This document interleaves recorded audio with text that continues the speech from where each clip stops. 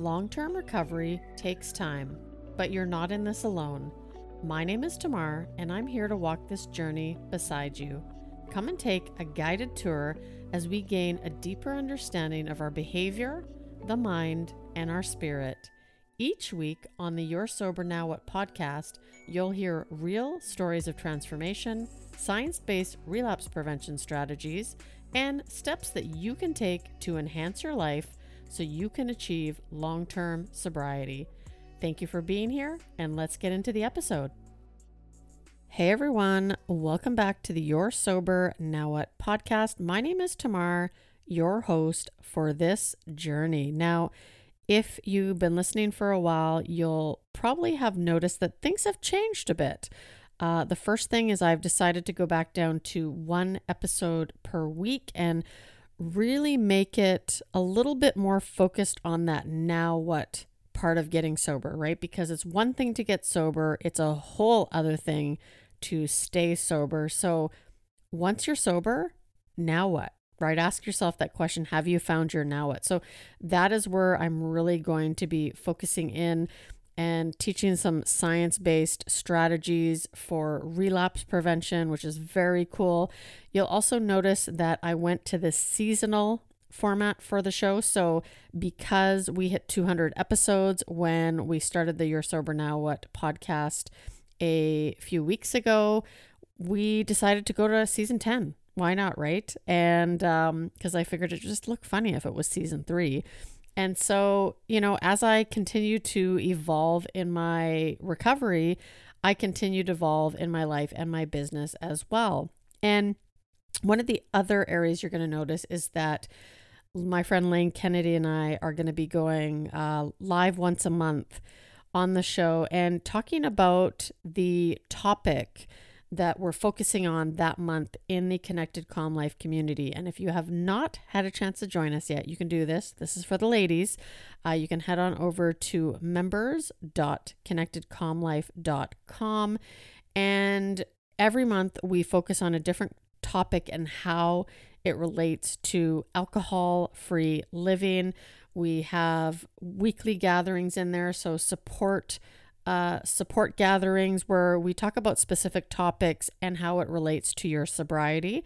We've also got monthly events in there. There's some additional podcast episodes. There's meditation practices. So if you are someone who really wants to evolve in your recovery, make sure you come join us. And Lane and I are going to come on once a month on this podcast, and we're going to talk about that topic specifically and how it pertains to our own recoveries. And once a month, you're still going to hear from an amazing guest as we focus more around that topic of now what, right? You get sober and now what are you going to do with it? And these guests are going to share their journey and what they did with their sobriety, which I think is really cool.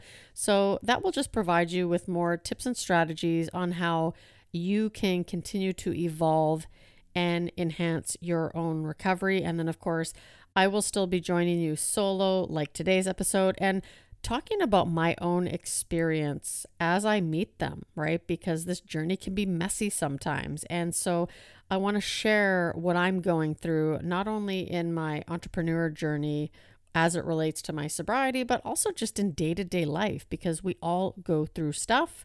And I know that I have learned some very valuable lessons. And so today I'm actually going to kick it off by starting about one of my experiences, which I had recently. So an experience that I had recently was trying non-alcoholic wine for the first time.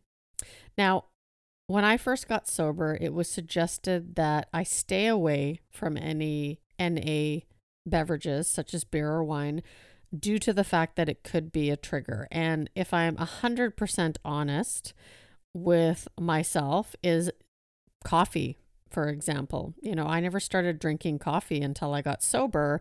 And the only reason I drank coffee was because I couldn't have alcohol, right? And I had started working with a personal trainer and my options were coffee, black, tea, or water. And so I needed to get something in. And as my coffee drinking progressed, the only reason I drank coffee was for the buzz that it gave me or the feeling that it gave me when I woke up in the morning, right? That was just something I did. And I wouldn't drink decaf or don't drink decaf because I drink it because of the effect it gives me. And so I really felt the same way about non-alcoholic drinks. I thought, well, what's the point? Right? You're just going to drink something and, well, you're not getting anything out of it. Plus, in early recovery, I think it's important, although there's the sober movement right now, right? There's alcohol-free lifestyle, there's sober curious, and I'm for all of it, right? Because the more people that can live a sober lifestyle the way they need to, cool, right? That's less people on the streets, less people suffering, hopefully, because just because you're sober does not mean you're not suffering. But regardless, there's this huge sober movement right now, and the NA beverage industry is exploding, right? There's so much out there to try. And I do know people who have gotten sober because they just didn't feel like drinking anymore. And so they turned to NA wines, beers, and spirits. And that's cool. But for myself personally, like I said, I drank for one reason and one reason only, and that was for the effect it gave me. And so as I was building up my foundation in early recovery, I was very careful because I didn't want to risk going back, right? I didn't want to have an NA beer and sit there and crave the real thing. And then that gets, the obsession going. And what if I'm in the, emotional, in the wrong place at the wrong time and I decide to pick up again? It just wasn't worth it to me. And so I did what was suggested and I didn't touch the stuff for a very long time. Now, that being said, when I grew a bit more solid of a foundation and I started to live life, I was really connected in with my recovery community. I had on occasion tried the NA beers and they were okay. I mean, it didn't trigger me because I think that I've done enough work in my recovery so that that's not what I don't think about that anymore. But I was still very cautious and mindful of the whole experience. Now, as I share this experience, I want to make it really clear that I'm not for or against NA beverages, okay? I'm just sharing my experience because I think this is important for people who haven't tried it yet to be aware of, right? We got to share our experience with things, and we don't all have the same experience. But recently, I tried NA wine for the first time. Now, I don't know what I thought. I think what I thought was that it would be more of a fruity beverage, right? But when you actually look at how NA beer and wine is made, it's made the same way. The alcohol is just removed from the product. So I got these bottles of wine. It was a generous gift. And, I support that alcohol-free lifestyle and I wanted to try it, right? I'm almost 10 years into my recovery now. So I poured a glass. Now, I don't have wine glasses. I have tumblers, like water, big water glasses. And so I poured a glass and I took my first sip and I thought, wow, like this tastes like real wine, right? And it was like a rosé, so it was a little bit sweeter.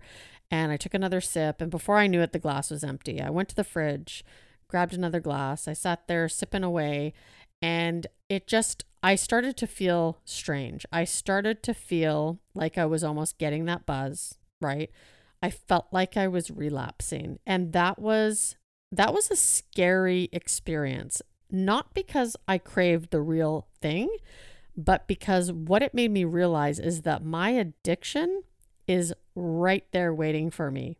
Like, I'm so grateful that I'm in such a good place in my recovery because if I wasn't, that made me feel like I was really drinking a glass of wine. And you hear about this with the placebo effect, right? That we can actually do things and feel like it's the real thing because that's how our brain is, right? We remember this experience and it was really clear to me in that moment that I was having a very similar experience. But I think what scared me more is that I walked back to the fridge after that second glass and I opened the fridge door and I looked at the bottle and it was over halfway gone.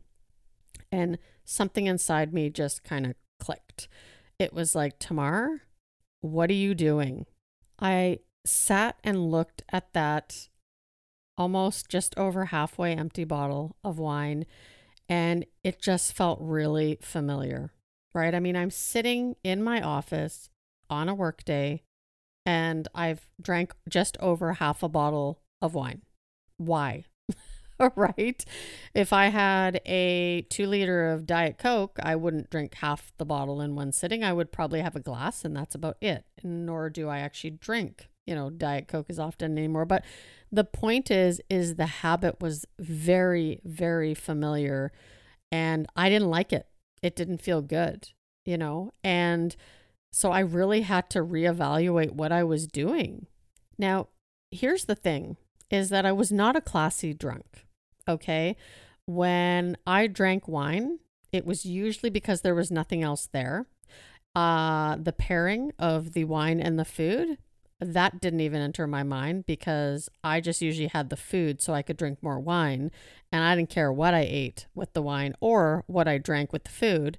And so for me, this, I can understand that there's some people that love non-alcoholic wine because they get to pair it, right? Maybe they were like that, right? And they just don't want to actually have the effects of the alcohol anymore. But for me, it brought up something more, right? Like I said, it brought up that experience of what I used to be like. It made me feel like I was relapsing and I was picking up those very familiar habits of not being able to stop. And there was no alcohol in this wine. So even at 10 years sober, I was reminded at how close my addiction is. Like it's just waiting. You hear it being said sometimes if you go to 12-step meetings that your addiction is doing push-ups in the parking lot. And it's so true, right? It's waiting for us. Now, I asked myself because I'll be honest, the next day I was emotionally hungover. I had talked to my mentor and told her right away what happened. I poured out the rest of them, the bottle that I had, and I gave away the other 2 because I needed to get it out of my house, right? I didn't want to drink a whole bottle of wine in a day. So I did the right things, but I felt it. I felt the emotional hangover the next day and I talked it out, right? I shared my experience. Now, was it worth the experience? Yes, it was worth it because I think it was a really healthy reminder of where I don't want to go back to, right? So if you're new in recovery, and I would challenge you to wait before you try this. Like I said, I'm neither for nor against it.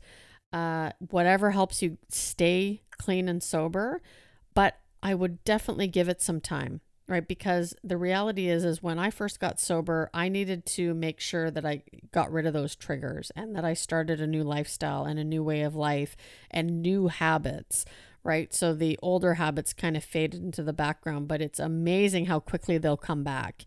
And so it's just, I don't think, if you were like me, where you only drank because of the effects of the alcohol, you weren't one of those fancy people who paired wine with food, I would definitely be careful. And if you're in 12-step recovery or you have that hard line with your recovery, I just say be cautious, right? And if you're sober curious or you're just living an alcohol-free lifestyle, I think it's fantastic, right? I love this sober movement. I love that more people aren't ashamed to say that they're sober because I'm proud to be a sober woman today. I mean, my experience and everything I've been through has allowed me to be the person I am today. It's allowed me to be able to share these experiences with people and help other people find their now what in sobriety. I just truly appreciate the experiences that we get to have in recovery. And, I believe because I'm still plugged in, I'm still connected. I do 12-step recovery and I have my support network all the time. And I'm always working at evolving and enhancing my recovery. I think that just continues to stabilize that foundation, right? So when things do get rocky, it's okay. I know that I'm not going to completely go off the rails. Now, if you haven't already, like I mentioned before, if you're a woman in sobriety and you really want to discover your now what, you want a little bit more mindfulness, you want to learn some meditation practices to enhance your sobriety, come join us in the Connected Calm Life. You can find us at members.connectedcalmlife.com. Also, I've got a new website. It's www.yoursobernowwhat.com. And in there's a sober clarity call that's absolutely free. Let's gain some clarity on the direction you want your sobriety to go to. You'll also see a link to the Connected Calm Life community. And I have a free relapse prevention formula course. It's a little mini course that has some scientific strategies in there and concepts that can help you to enhance your recovery. So make sure you check it out. And remember, if you enjoyed this episode, do a rate, review, follow us, and share it out to anyone you think might benefit. I will see you next time.